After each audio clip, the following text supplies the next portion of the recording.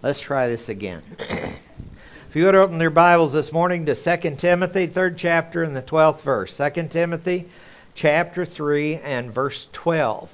And we're going to take just a few minutes to prepare to study God's Word. We're going to take a look at the coming persecution and how to prepare for the persecution that we are going to undergo. You might remember the context of 2 Timothy 3 starts off in the last days. Men will be, and then it lists 20 things that are identifying markers of the last days that seem to excel in those time frames. It says in the last days they'll be holding the form of godliness but denying the power thereof. And it starts to tell us about how these things will be spread throughout the last days. Now, last days, it's been last days for a while, but now we know it's last because it's clear. Everything, all the markers of the tribulation, the approach of the rapture, and everything else are coming into play. We're not going to date the rapture, so we're not going to head to the highest mountain with white robes.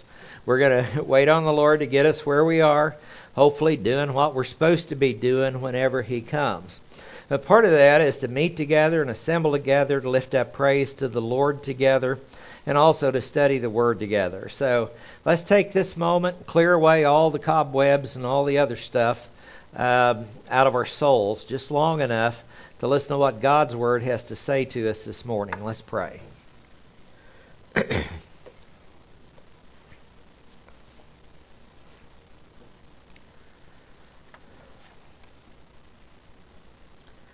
Father, we thank you again just for your amazing Word. We thank you for the blessings and tests that you brought into our lives. Father, we thank you for the privilege of still being able to assemble in a free country. And Father, we know that's more and more under question anymore. But Father, we know that we are free in Christ, and that's the big deal that really matters forevermore. And we thank you for that. Father, I pray that we would be nourished and fed on your word this morning, so we can grow in the grace and knowledge of our Lord Jesus Christ. For we ask it in His name. Amen. Now, as we have gone through chapter 3 of 2 Timothy, again the last book that the Apostle Paul wrote, arguably, we find there's a form of godliness in the last days. We find one of the markers of the last days is people in high positions preying on the weak. We see that they use intellectualism, never learning and never able to come to a knowledge of the truth. They got a whole lot of information, but not a whole lot of wisdom that goes with it, and certainly not any love that goes with it, and that's a big problem. We see in verse 8 and 9 that they're master manipulators. Now that's what you expect out of Satan and his forces, is figuring out how to manipulate people to get them to carry out their will. Now, starting in verse 10, this is how do we handle the facades? How do we handle these things that are a form of godliness? They look like the real thing, but they're really not. How do we go about doing it? In verse 10, he tells Timothy, which we're supposed to do as well, hang on. Just hang on like he did. So part of perseverance and part of endurance is hanging on. I heard somebody say when you're at the end of your rope, tie a knot and hang on. And then I also heard somebody saying if you just let go, the Lord will take it over. And so it's argued both ways. You can have that double argument there. Verse 11, we saw last week, the Lord will deliver you. The Lord will deliver you. And Timothy looked back at what's gone on in the past. Paul talks about it. He says, out of all these things that we went through, the Lord brought us here. He delivered us. He rescued us. He keeps us around as long as He wants us. And that's kind of the bottom line. Now, verse 12, in typical Jewish fashion, he says this is what's going to happen. The Lord's going to deliver you. And then he starts giving reasons. They often give the bottom line and then tell you why. And look at verse 12. Because he says, indeed, all who desire to live godly. Desire is the word thelo. It means it's an inner intention. It's a motivation. It's something that you want to do. To live godly, that's eusebos, and it's a word that looks at a godly manner. It's an adverb of manner that is being used there. in Christ Jesus. So he's talking about Christians. He's not talking about other people, because everybody else will claim persecution. Will be persecuted. Now that's a promise. I've never seen that one in a promise book anywhere. When you go get these books out of a bookstore or something like that, Book of Promises. Okay, here's right up at the top, you will be persecuted. I don't see that on anybody's refrigerator. I don't see it on any of the magnets or anything like that. It's just not there. But this is the future tense. It's the way they state promises. He says, if you want to live godly in Christ Jesus, you will be persecuted. Indicative of that word means it's a historical fact. Now, we got through the first 5 points last week, that to live in a godly manner is to devote your life to the Lord in thought, word, and deed. To give every single part of you to Him. And it's been taught all the way since love the Lord your God with all your heart, soul, mind, and strength. It goes all the way back to the Mosaic Law. It goes back as far back as we can track it. Salvation, the deliverance from the penalties of eternity, calls us to live a godly life. That we are to do that, I believe, fully out of thanking God for what He did at salvation. If we realize what we have been truly delivered from, I think a lot of it, we just go through life kind of half asleep. We don't really know all the stuff He delivers us from. But I know some of us are working the guardian angels overtime. It's just the way that happens. But when we look back, salvation, being delivered from the penalty for sin, guaranteed a place with the Lord for all of eternity. These things are written to you, believe in the name of the Lord Jesus Christ, that you might know you have eternal life. It's not wishful thinking. It is a confident knowledge that goes with it. And he said, okay, we know. Why do we know? Because we had faith in the only one that could save us. And He promised us eternal life. So, what should we do then? Live a life in accordance. Walk in a manner worthy of your calling. Do the things that God wants us to do. Paul said we make it our ambition to do that which is pleasing in His eyes. Now, how does the world do things? We saw in the early part of this chapter, in the last days, men will be lovers of self, lovers of money. It's all about self. It's all about narcissism and what I can do to promote old number one. Persecution has promised a godly life. All the way back in the Sermon on the Mount, the Lord said, blessed are those who have been persecuted for the sake of righteousness, for theirs is the kingdom of heaven. We're promised the spiritual strength to endure it. Now, have you ever thought that you just couldn't make it anymore? I know sometimes things get rough. They seem to want to fall in on us. We just don't know if we can get through another day yet. 1 Corinthians 10:13 says, no temptation has overtaken you, but such as is common to man. God is faithful. See, I put in 2 Timothy there, even if we're not, He is. Who will not allow you to be tested beyond what you're able. So if you're facing the test, you're able to pass it by the power of the Holy Spirit, not by your own strength. But some of these tests are going to require a reliance on the Lord Himself. That's what they require in order to get through it. And being able to pass it is talking about passing it spiritually as well. To pass it by realizing that your life is in God's hands. He says, you've been called for this purpose. He says, He will provide the way of escape also, that you might be able to endure it. Now, the way of escape doesn't necessarily mean a window that they let you down through in a basket like they did Paul one time. That was one way of escape. But sometimes he didn't really escape that way, did he? Sometimes he was pulled in front of the crowd. One time he was taken to be beheaded. He didn't escape that one either, did he? But he did escape it spiritually. He didn't bow down to it at all. He handled the test, and he handled it with flying colors. Endurance of persecution is viewed as undeserved suffering. So when we get this promise, we will be persecuted if you want to live godly in Jesus Christ. When we get this promise, it's undeserved suffering. And we get to experience then the grace of God from 1 Peter chapter 2. That's what we're called to do. So when it comes our way, and it will, it'll come sometimes in action, as it does in a lot of countries right now. I know in various places around the world, being a Christian is not safe. Especially openly being a Christian is not safe. It can get you in a lot of trouble. I know Bob's been in places and we've seen people get baptized, and baptized some of them that they get cut out of the village. They get ostracized. Some of them get beaten with sticks and stones and all those type of things just to become a Christian. We've got it really easy here. We don't know what most people in the world and in the history of the world have gone through to be a Christian.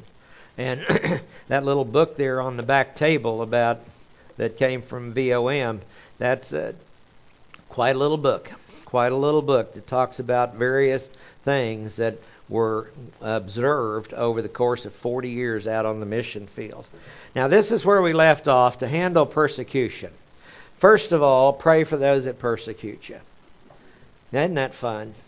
Isn't that the way God does stuff? We think we've got it all worked out, and I think we'd much rather take our own revenge, wouldn't we? You know, somebody levels some word at you. You've got on a Christian t-shirt and you walk into Walmart and somebody sneers at you or something like that, and you just kind of want to sneer back, right? We had Helen and I were on a plane one time to Delhi, India, and we got on a plane and the plane was full of Muslims, and she'd never really had any taste of what persecution was like or anything else. And there was a couple of women 2 rows behind us while we were getting ready to get on the airplane, and this was for a 16-hour flight. Now those are no fun any way you slice it. And they were back there and they saw us Americans, and they let out some of the most evil looks at Helen. She usually doesn't notice stuff like that. She picked up on it. And she said, we got 16 hours of this stuff that is getting ready to happen. And that was just a taste. But that's a small thing. I mean, we know people that were taking Bibles to people this last year, and they were stopped by the villagers, and they pulled the Bibles out and the little books that went with them and burned them all in the middle of the street while the police watched. Yeah, they were protected and the police watched. So pray for those who persecute you. What do you want to pray for them? Lord, get them. That's the natural part of us, isn't it? No, you pray for their salvation. What greater victories are there to bring some that are so far away from the Lord into His presence? To introduce them, to be nice, to return good for evil and not evil for evil, to not take our own revenge. Pray for those people who persecute you. The next thing is to believe you're not forsaken. Because when you get persecution, it can real easily come to the point of going, well, has the Lord forgotten me? Has He heard any of my prayers? Is He going to respond to me? I mean, is He going to get me out of here? What is He going to do? Sometimes He does. And sometimes He lets you continue to go through it. 2 Corinthians 4:7, he says, we have this treasure in earthen vessels, that the surpassing greatness of the power of God may be of God, the power may be of God and not from ourselves. We don't want to do this in just the strength of our own will.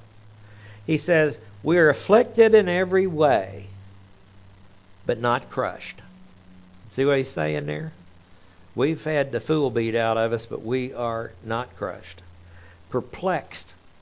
We don't know why we're going through all this stuff, but not despairing. Persecuted, but not forsaken. Do you believe that? The Lord said, I'll never leave you or forsake you. I'm with you always, even to the end of the age. Do you believe that? Is that part of your life? So no matter what you're going through, you know that, okay, He's got a plan for your life, and He's right there with you. Struck down, he says, but not destroyed. always carrying about in the body the dying of Jesus, and the life of Jesus may be manifested in our body. He said, I want to be like Christ. How did he handle it? And that's the way we've got to think. How did Jesus handle the persecution he went through? Because he went through it unlike any other human being will ever go through, ever in their life. And he endured it. While being reviled, he did not revile in return, Peter writes. And that's fascinating to think about. The next thing is endure the persecution.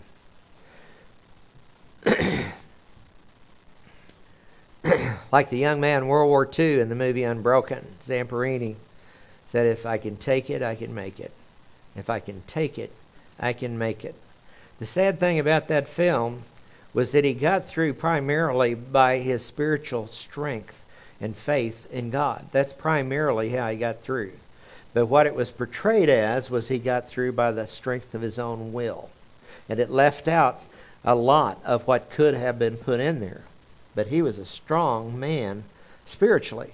And so he was able to take unbelievable, undeserved suffering at the hands of the Japanese. If you've ever read anything about the Bataan Death March, it's one of the most ghastly things that has ever happened. And mankind fostering evil on mankind. It's hard to even imagine. Talked to people that were actually on that death march a long time ago. They don't want to talk about it at all. But when you read what happened, it's how could people endure that? Why would they endure that? Well, strength of the human will is quite strong without question. But the way to endure it spiritually and not come out of it bitter beyond all recognition is to put it all in the hands of the Lord, which a lot of them did. So pray for those who persecute you. That's where we start. You know, if we started doing that, the rest of all the other bad stuff we might do probably wouldn't happen. Believe that you're not forsaken. Endure the persecution. Devote your energy to Jesus Christ. Now see, how much energy is spent on being mad? Now I know there's righteous indignation. I have had a lot of it over the course of my life. Of course, a lot of it is not really righteous indignation. That's the problem. That's our iniquity of twisting the truth around a little bit to claim it's righteous when it's really not righteous. Because righteous indignation basically is about what people have said or done about God. And I'm righteously upset about what they're saying about Him. That's a righteous indignation. But even when it's righteous, don't let the sun go down on your anger. Don't take it to bed with you. Put it away. That's what we're called to do. And how do we do that? Now, did Paul have any reason to be bitter? You could say that. In Philippians 3:14, one of those great passages, he said, I press on toward the goal for the prize of the upward call of God in Christ Jesus. I press on. I forget what lies behind. Okay? Good, bad, or ugly. I forget what lies behind and press on. Why? Because I've been called to a heavenly home and I've got rewards waiting for me.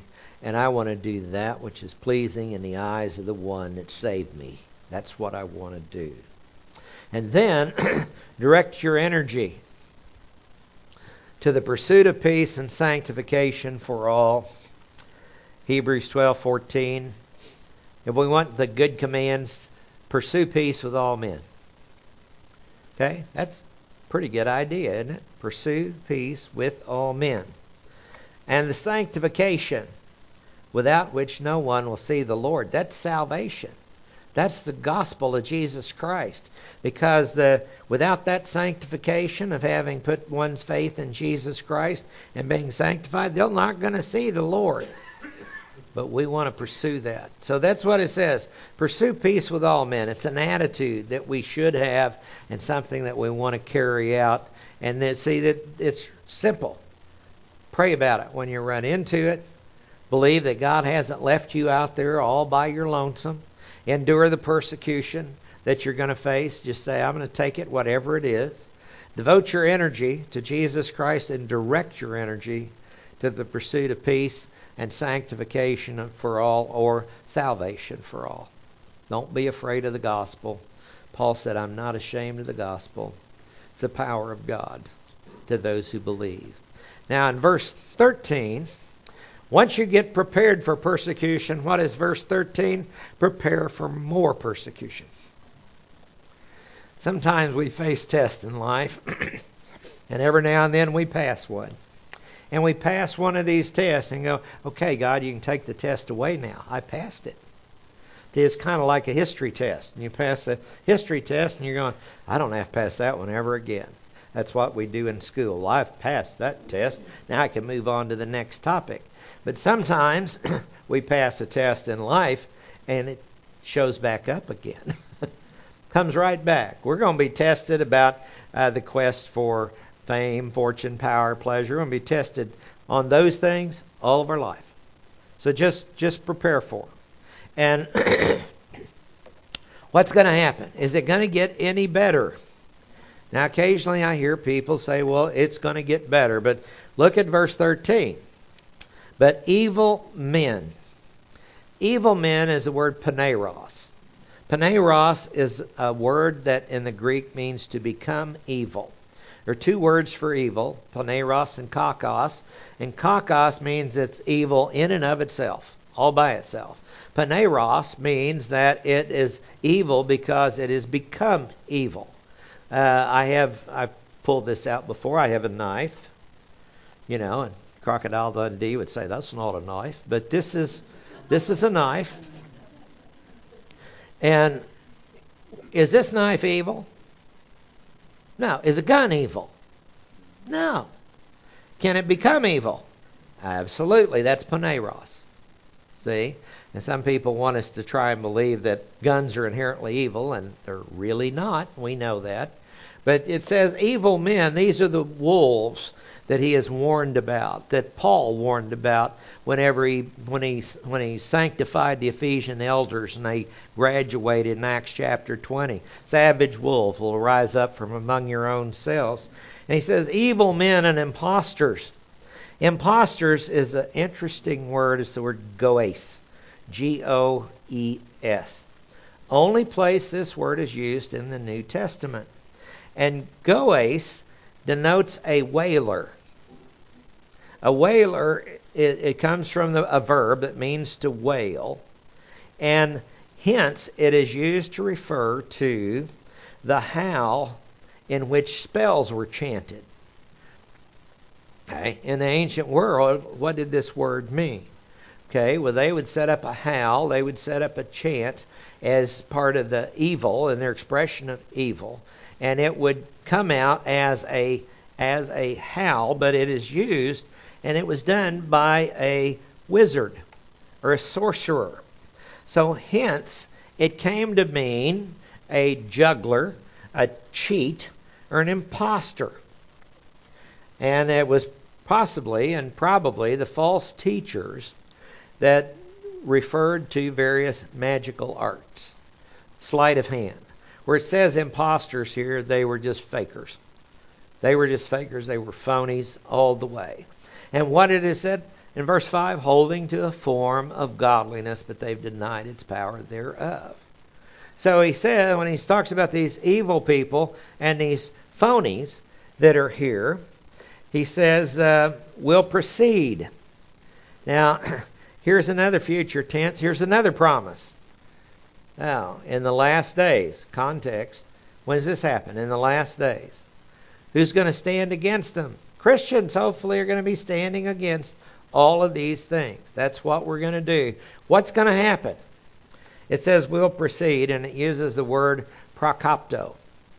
Now, kopto is a word that means to cut, and pra means beforehand. And you put this together, it was used back in verse 9 to make further progress. But it is referring to the fact that those who know the signs of the last days will be able to identify the deceivers. If you're living in the last days, you'll be able to identify them. And it says, this word is used to say, even though they have been exposed and people know what they are, they're going to continue on their path. That's what kopto, they continue to cut a path. And I picture cutting a path through the jungle with machetes. I mean, that basically is what it's talking about. It's saying they're going to keep moving forward. They're going to keep moving forward in the last days, no matter what you do to stand firm against all the schemes of the devil. No matter what you do, it's going to happen. Not that it's still a volitional decision on the part of everybody. God is not saying people have lost their ability to decide. What he's saying is that their decision making is still going to proceed on this course, and they're going to continue to cut a path. Have you ever noticed how evil works? You know, they started off, what was it, 40, 50 years ago? They started pushing things of immorality. And trying to say, well, we go back to the 60s. What happened? The free love summer of the 60s and all this other stuff. And they started cutting a path, right? And they had some opposition. And the churches were in opposition. Then the churches started to embrace more and more of this. And they continued to cut a path. And it's amazing some of the things that are out there right now. And they're trying to make acceptable, no matter who stands up against it. There's not any political solutions to these problems. None at all. We're not going to elect somebody who's going to fix it all. It's just not going to happen. Only Jesus Christ can fix the mess that the world is in today. And there are no others. It says it's going to proceed. They're going to continue to cut a path from bad to worse. Now, this is you see this little phrase here, eis takiron is the word that is used here. Because this is not really a from bad to worse. It is idiomatic in the Greek. Eis means into. That's a preposition. Eis means into. Ta is a definite article. Into the. And then chiron is a comparative adjective, which is worse. It says into the worse. Okay? So that's literally what it says. They will proceed into the worse. Bad to worse is the idiom. That's the way they translated it. But literally is they're going to cut a path and it's going to get worse. And what is that path? How's it going to be cut? Deceiving. Now, have you ever noticed how politicians change their tune whenever an election is approaching? They may have held to one thing for a long period of time, but now the election's approaching and that's not a popular position. So suddenly I'm going to become conservative, or suddenly I'm going to become liberal. Give them fair treatment there. A few of them become liberal along those lines. But as they keep saying, well, deceiving. I'll just lie about it. And get away with it. And then it says, look at this, and being deceived. One thing deceivers don't realize is they've been deceived too. They have been deceived into thinking that deception is the only way to get along in this life. They've been deceived into thinking survival of the fittest. And we got to lie our way through life in order to survive. Now, this is the word planao. 12:9, Revelation 12:9, the present participle is used with a definite article, and it's used as the title of the devil, the deceiver. The one deceiving. When a present participle is used as a noun, it looks at one that continues to keep on doing it, the deceiving one. So, the savage wolves are going to get worse. The savage wolves are going to get worse. And some of them have risen up within the church, just like Paul said they would in Acts chapter 20. Some have risen up within the church. The savage wolves and the magicians will get worse. What are they going to do? They want to chew up Christians. What are the savage wolves he's talking about trying to do? They want to chew up Christians. Why? Because they're assets in Christendom. And they would certainly like to have them, wouldn't they? And the wolves say, what can we do to make what they have ours? How can we go about doing that? And they use trickery. It's kind of like if you don't pay attention to some specific words in a contract you're getting ready to sign, you'll find out that you've been taken. I know that's never happened to anybody here, but it gets where you've got to pay very careful attention to every single word that is contained in a contract so that you don't have some scribe or Pharisee trying to get out of it through legalities, so-called legalities. Now, they will get worse. Believers who know the truth along with the signs of the last days will be able to identify them and stay away. If you don't know what to look for, you don't know what's dangerous. And the only way you know what to look for is through the Word of God, because it's the one with the authority. I think about an interview with Billy Graham one time. I don't remember who it was a secular announcer that was doing the interviewing for NBC or ABC or somebody. And they asked him, they asked Billy Graham, said, well, do you believe there are charlatans out there in Christianity? Always looking for something wrong, see, to hang on around the neck. And Billy Graham said, well, yeah. And then the guy said, who? And Billy Graham said, very wise and cautious. He said, I know who they are, don't you? So he didn't name anybody. He didn't stir up any problems. He said, I know who they are, don't you? Because they're pretty obvious to all. They'll deceive a lot of people, including believers. They will deceive a lot of people, including believers. They've been deceived by the deceiver. The devil himself is no friend of ours at all. And notice, they descend deeper and deeper into evil. They go from bad to worse. Evil men and phonies will proceed from bad to worse.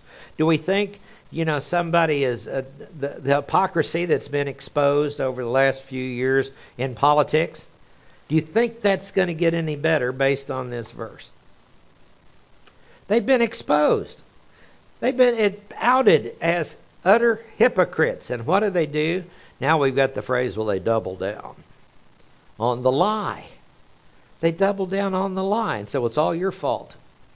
You'll notice that there are people in this world, the narcissists, who never did anything wrong in their whole life. It was always somebody else. And that's the way evolutionists think.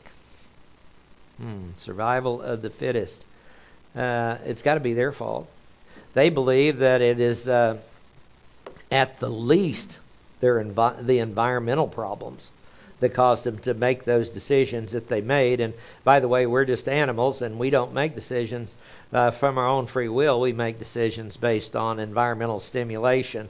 And so whatever's come into our life, whether it's bad potty training or whatever it has been through the course of our life, whatever it has been, that made me make this decision. I didn't make it. And they hang on to that. What is evil? That which opposes God is a real simple definition. That which opposes God. Someone that says God is not omniscient, that's evil. Blasphemy, in fact. If they say he's not sovereign, that's blasphemy. If they say that he's not righteous or just, he's not fair, that's blasphemy. If they say he's not love, which they frequently have done because he didn't do things the way I wanted him to do, that's blasphemy, folks. There are direct statements in Scripture that says that's who he is. That's who he is. The great dragon was thrown down, Revelation 12. The middle verse is actually the book of Revelation. The serpent of old, who is called the devil and Satan, who deceives the whole world. He was thrown down to the earth, and his angels were thrown down with him. Right in the middle of the book of Revelation is the angelic conflict. The three middle verses of the book of Revelation is all about the angelic conflict. Interesting, in the Job 25, the middle verses of the book of Job, also talks about the angelic conflict. Snuck in there, didn't it? There's a battle going on between God and Satan. And Satan is the author of sin and evil. That's who he is. Now, in the last days, don't be deceived by the world standards. Okay, that's what we saw in the first 4 verses. Don't be deceived by the world standards. World standard says you got to be famous. World standard says you got to be rich. You got to have power. In fact, we're talking this morning, it's amazing that somehow power becomes more important than money. When people reach a certain point in their life that they have way more money than they know what to do with, power often becomes the driving force and motivation in a person's life. Power and pleasure. Pleasure seeking. It's amazing some of the evil that has come out concerning sexual immorality on every scale imaginable. And anyway, the world standards. The intellectuals. Okay, this is in the context of chapter 3. Got to watch out for intellectuals because they can deceive you. I find it interesting. Sometimes I read things and it's like people are trying to impress me with the big words. They put the big words in there, and oftentimes some big words have meaning and significance because they actually identify something. A lot of the medical terms we run into, they have a big long word and we go, I can't even pronounce that. Every part of that word has got a meaning that goes with it. So those words are important. But some of the other words that are used to describe philosophical things, those are words that are just designed to get us to skip over it and gloss over it and go on to the words we understand. So the intellectuals, they want to wow you with how much they know.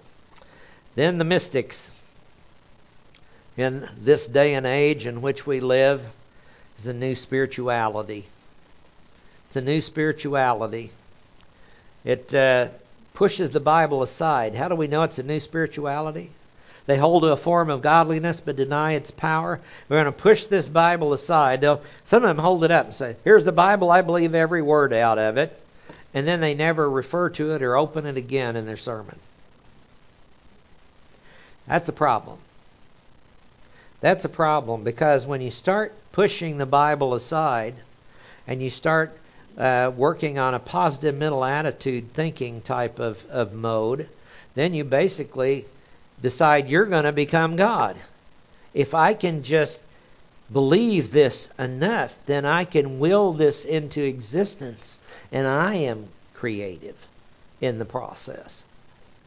It's a mistake. The mystics, new spirituality that sets the Bible aside. And then the hucksters, the con men. Just out and out con men of the last days. So he's saying, don't be deceived by these things because they're all of Satan. They come from the deceiver. So when we're handling the facades, the next thing we want to do in verse 14, don't give in. See, he said, things are going to get bad. Promise you will be persecuted. Next verse says, it's not going to stop. It's going to get worse. Okay, count on it. This thing says, hang on. Hang on. Don't quit. Don't give up. It says, you, however, continue. This word continue is the word meno. You often see it translated as abide or live. That's what the word is used many, many times. And he's saying, make it your life. Make this your life. Let it be your life. Continue in the things you have learned. Now, this is a little preposition. It could be in, with, or by is the way the preposition can be translated. You could say continue by the things you have learned as a means of. That which you have learned. And the word learned is manthano. It's a word that means to learn as a disciple. See, it's not just something that you have intellectual knowledge of. Because a disciple is one who takes the knowledge and puts it into practice. That's what a disciple does. To be a disciple of Christ, you take the knowledge that you get from the Scripture and put it into practice. That's what we should want to do. We should want to live it. The things you have learned and become convinced of. Now, this word convinced of is it is pistao, P-I-S-T-O long O. Pistao. It's the only place this word's used in the New Testament. Now, pistos, the adjective for faith, it's used a lot. Pistis, the noun for faith, it's used a whole lot. Pistuo, the verb for faith, they're used a lot. This is the only place this word is used. And I believe what the word means, that where they translate it convinced of, it's been made a matter of faith. You're convinced that something is accurate and true. Continue in the things you have learned as a disciple and become and made a matter of faith, knowing from whom you have learned them. The word knowing there is oida. And there's several words for know. This one means to know from experience. You know it intimately from experience. It is something that you have made a part of your life, and that's the way you're going to live and die. That was what Paul, they threatened me with in Philippians. They say they're going to kill me. I said, yay, hallelujah. I get to go be with the Lord if they kill me. They didn't know what to do with Paul because death didn't scare him at all. So yeah, bring it on. If it's my time, I'll be at home with the Lord. That'll be great. But if he wants me here, that's because he's got more for me to do with you. And I'm happy with either one of them. That's what contentment is about. Well, knowing from whom you have learned them. They learned them from Paul. Paul's been authenticated as an apostle by all the prophets in the early church. They knew who he was. They knew what he was writing was Scripture. They'll say they knew which books he wrote were Scripture because he wrote 2 to the Corinthians that weren't. They disappeared somewhere along the line. The 2 we have left are 2 out of the 4 that he wrote to the Corinthian church. But they weren't viewed and accepted by the prophets in that church as Scripture, so they didn't keep them. But these are things he kept. So, okay, Timothy, you know, and I don't know if Timothy was one of the Ephesian elders that was there in Acts 20 or not. Very probably he was, because he went out and became a traveling companion and went out and started teaching others. But Timothy was warned about this, and he knew about it, and he says, knowing from whom you've learned them. And he said, Timothy, you know me, you've watched me. So he knew that he was a legitimate messenger of God and that he had communicated accurately. And he said, and where did it all come from? Came from the Lord via the Holy Spirit. He said, you know where you learned them from. So 3 things are very clear so far in this chapter. Know the truth. How important is that to know the truth? We have to know what it is. Too many people are like Pilate. What is truth? What is truth? You have to know how truth is derived, how it is arrived at, how you can identify it. You have to have some basic apologetics in your life to know how can we know that this is truth. And when you do that, you come to understand that truth is found in the person of Jesus Christ before it's ever found in a concept. And if you don't realize that, then all the concepts can be twisted around. So why does the devil want to go after Jesus Christ? To discredit the truth. Didn't he say, I am the way, the truth, and the life, and no one comes to the Father except through me? That was a claim that he made. I am the way, the truth, and the life. So if you don't know Jesus Christ, who is the truth, how can you identify truth in the form of a concept anywhere else properly? Only by guesswork, maybe. But you have to know the person of Christ. Next thing is turn from error. Turn from error. We find that all over the place. You find yourself following along in one of those 20 things earlier. You find yourself playing a game with Christianity, holding to a form of godliness, denying its power. You find yourself deceived by the con men. Change. Repent. Turn from it. And the next one, live a confident life. You can, because your faith is in the right object. And we might trip along the way, but we're supposed to get up, and we're supposed to help one another get back up, to lift up the hands that are weak and feeble. Hebrews 12:3. Lift them up.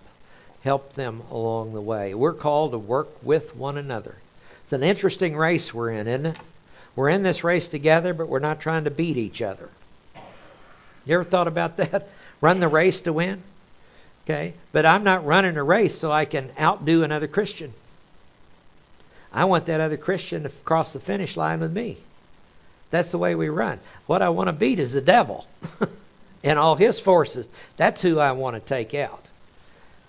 I got a friend that says every now and then, he says, oh, the stuff I've done in the past. And I said, hey, guy, next time a devil reminds you of your past, remind him of his future.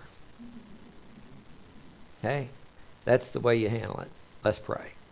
Thank you, Father, for this day, for all of your love and your grace and your mercy. And thank you for your amazing word. Father, we pray we'll be able to remember your word and be able to recall it in a way that we can use it wisely so you get all the honor and the glory. We ask it in Jesus' name. Amen.